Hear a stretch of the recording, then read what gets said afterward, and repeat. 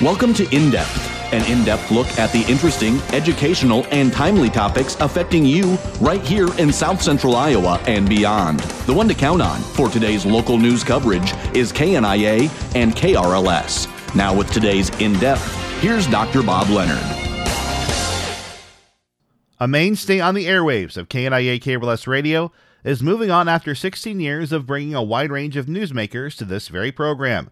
Join us as I go in depth with Dr. Bob Leonard for his final radio show on KNIA KRLS. Well, not that long ago, Bob, you had me on the other side of the microphone, which I didn't think would happen in my time, but also in the same frame, I wasn't sure when this day possibly would come, but here we are on your last day at KNIA KRLS when this airs. First of all, when you were first considering coming here back in 2006, and it's kind of a cliche, but now here we are in 2023 on the cusp of the end. Did you ever think this is where it would lead, all these memories and all these moments of past 16 years?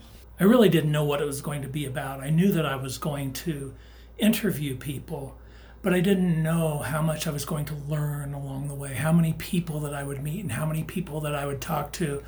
I figure I've spoken to about 8,000 different Iowans, and each one of them taught me something, and I've made so many friends, and there's been so many opportunities, and for me it was all about learning. The program was never about me. And so the fact of the matter is a whole lot of people out there don't know very much about me, because to me, the goal is to let people tell their stories, to give them an opportunity to open a door, because there are so many stories out there, and I just have to sit back, ask a couple of questions, and let people take it. And so I try to do that. So at that time, though, why radio? What led you to this point? Because you weren't a journalist by trade. You didn't go to journalism school. You weren't writing for a newspaper. You weren't involved in this world. You had a very unique backstory that many people have learned about your life in anthropology and being a college professor. But what kind of led you down this path? Because it doesn't seem like that's a traditional move for you, right? To go from where you were to ultimately where you've been the past 16 plus years. Well, journalism and anthropology have the same roots. I mean, they're just different forms. I mean, back to the ancient Greeks, the some of the first journalists were anthropologists, and some of the first anthropologists were journalists, because the goal is the same. The goal is to understand the world around you. So it really isn't so different. But I mean, my uncle came home from the Korean War and brought me a Hallicrafter radio, and that's a shortwave radio that you can hear people speak from all over the world, and that was what I love to do. I used to listen to the radio at night, and one of my favorite programs was listening to a Japanese naturalist climb Mount Fuji and talk about the flora and the fauna and the customs of the people. And so I was hooked on radio when I was a little kid. I was also hooked on anthropology for the simple fact that I wanted to understand why some people had a whole lot and some people had nothing, and I wanted to understand the structures that made that happen.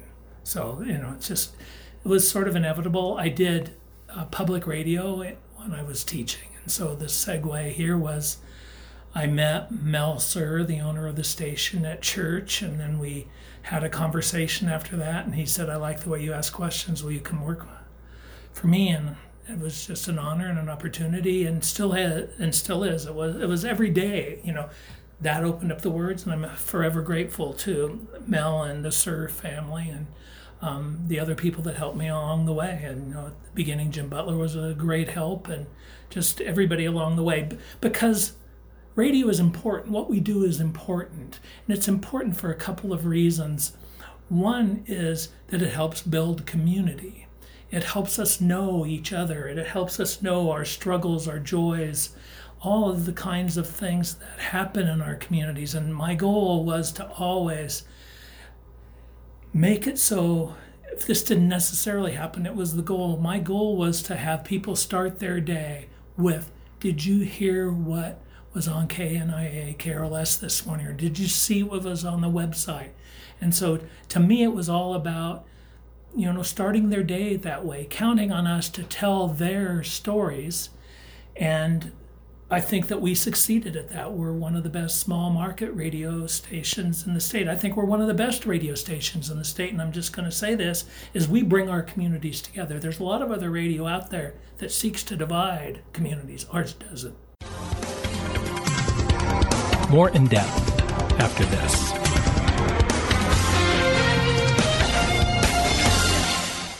You talked about the thousands of people that you've had on your airwaves, and many of them are in our backyard and all the way up to eventual presidents of the United States, and I would say everyone in between. But obviously to you, what I thought was special is that the person who would think of themselves not being on that level of the president, you didn't change your approach. You would ask Barack Obama, Hillary Clinton, all these candidates who come through the same questions that you would ask person down the street here in Pella or in Knoxville. So for you, what was the challenge of doing that? And for you as someone who's naturally curious, how do you bridge that gap from the person who thinks they're just everyday Joe to those who are leading the free world?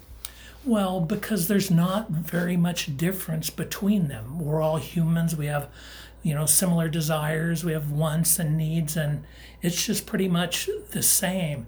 And the fact of the matter is that, but there's a difference with the politicians, because so many of them are trying to influence us in ways that we people that aren't in the political world, we don't do that. The fact of the matter is we're more honest. We have to be, because there's accountability that's directly in our community, where the politicians might come and go and there's no necessarily accountability unless the press does it.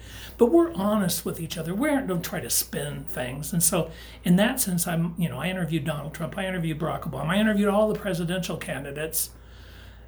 But, I'd rather, to be frank, I would rather interview the kids in our communities. I'd rather have somebody teach me how to drive a road grader. I'd rather have, talk with anybody and help them tell their stories. It's just, I don't know, there's an honesty and an integrity that people in our everyday lives maintain that a lot of people that go into politics cast aside. And so in that sense, I'm a little pricklier with politicians, where I ask them the tough questions, but what I do is I try to ask them the questions that our listeners want the answers to be, or what the answers to.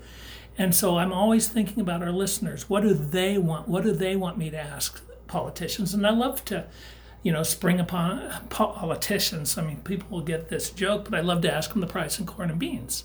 I mean, I just do. And their answer means a lot. Very rarely does anybody know it, but the ones that act like they know it, the ones that try to fake it, they look like fools. And the ones that say, I don't know, but I can find out, I say, congratulations, good for you. Now, your interview program took you not only to all these different people, but different places. And I'm not sure people who tune into KNIA or KRLS expecting where you would be in any given day. It would be maybe out in a nature prairie with Marla Mertz, or at Dandy Farms picking corn in the summer, to all these other schools, as you talked about, in the elementary classroom at Melcher Dallas, just a few that stick out to me. What about that was so important for you to make sure that you were in the middle of things? And you've been in the middle of our severe weather coverage, right?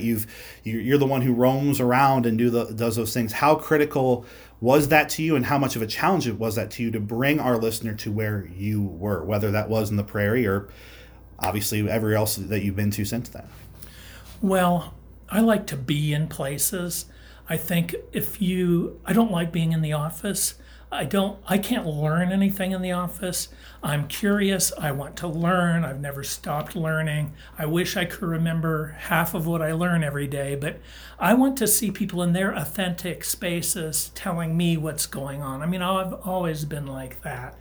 And it isn't hard. I mean, if you just go in, everybody's the expert. And I just try to make them comfortable.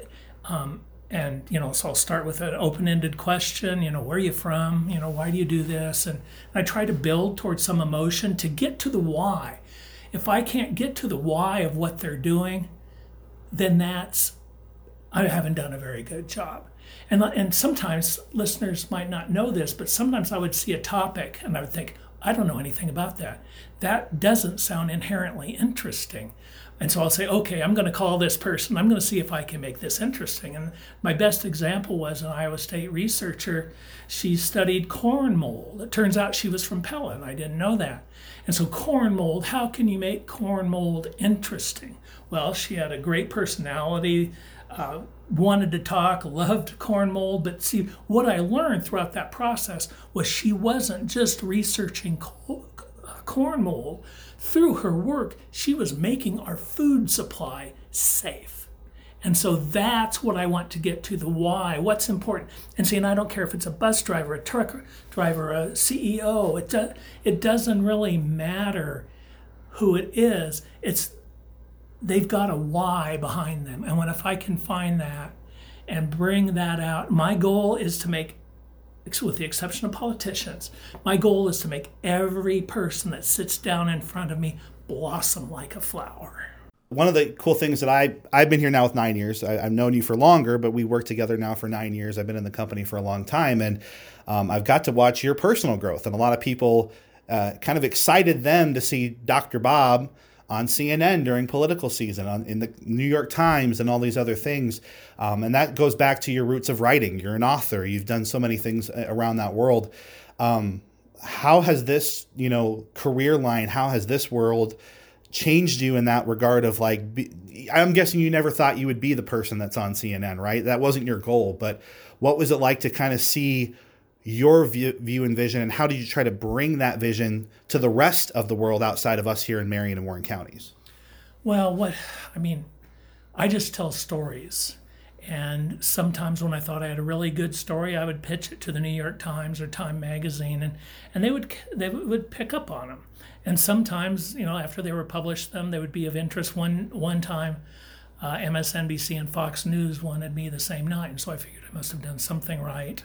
I was training somebody at one of our other radio stations, so I couldn't make it. But there's all kinds of TV appearances and radio appearances, and the thing is that television scares me to death, in the sense that if I say something wrong or stupid, then all of a sudden I'm this rural meme. But so I did it. I felt an obligation to do it. I think I did a decent job at it. But it's nothing it's not any different. I don't feel like I'm more important or anything, because it's the stories that I write for the New York Times and Time and USA Today and whoever, dozens of other places, they're never about me. They're about our listeners. So on that note, you announced to us, we knew around tulip time that this was happening, and I don't mean to make you go a little too far into the why, but I think that's the biggest question. Is a lot of people were sad to see you go. You're going to have great things happening, no doubt, but what kind of necessitated the change in your mind, in the sense of kind of taking that next step forward, right? You've been doing this for 16 years. You've got a lot of other endeavors that people may or may not know about, but ultimately, what was kind of the why? What's kind of pushed you towards this new phase, if you will? Well, I've been pursuing some other things and wanting to do more and more writing, and doing a show every day was getting a little bit much to keep doing it. And so I thought I'd step aside. And then also I wanted to do a little PR work, in the sense that there's a whole lot of people doing great things in our communities, and the nonprofits especially. A lot of them don't know how to tell their stories unless people like you and me help them. And there's lots of little things they can do. And so I'm going to do a little consulting. I'm going to step back. I'm really dedicated to what I do, and so I haven't had many vacations over the years, because I feel, people might know this or not, but I'm ADD, and I sort of hyper focus, and I feel if I'm not here and I'm somewhere else traveling or something, I feel I'm missing out on something important, and I want to travel more, see family more. And there's lots of reasons, but sometimes you just feel it's time to step aside and do new things. 20 years ago I was a professor and decided to step aside and do new things, and so now I'm doing it again. We'll see what you're doing 20 years from now, Bob. That's the real question. And obviously, first of all, I want to convey my thanks to you for the past 9 years of your leadership and your friendship. And I think a lot of our listeners are going to miss that.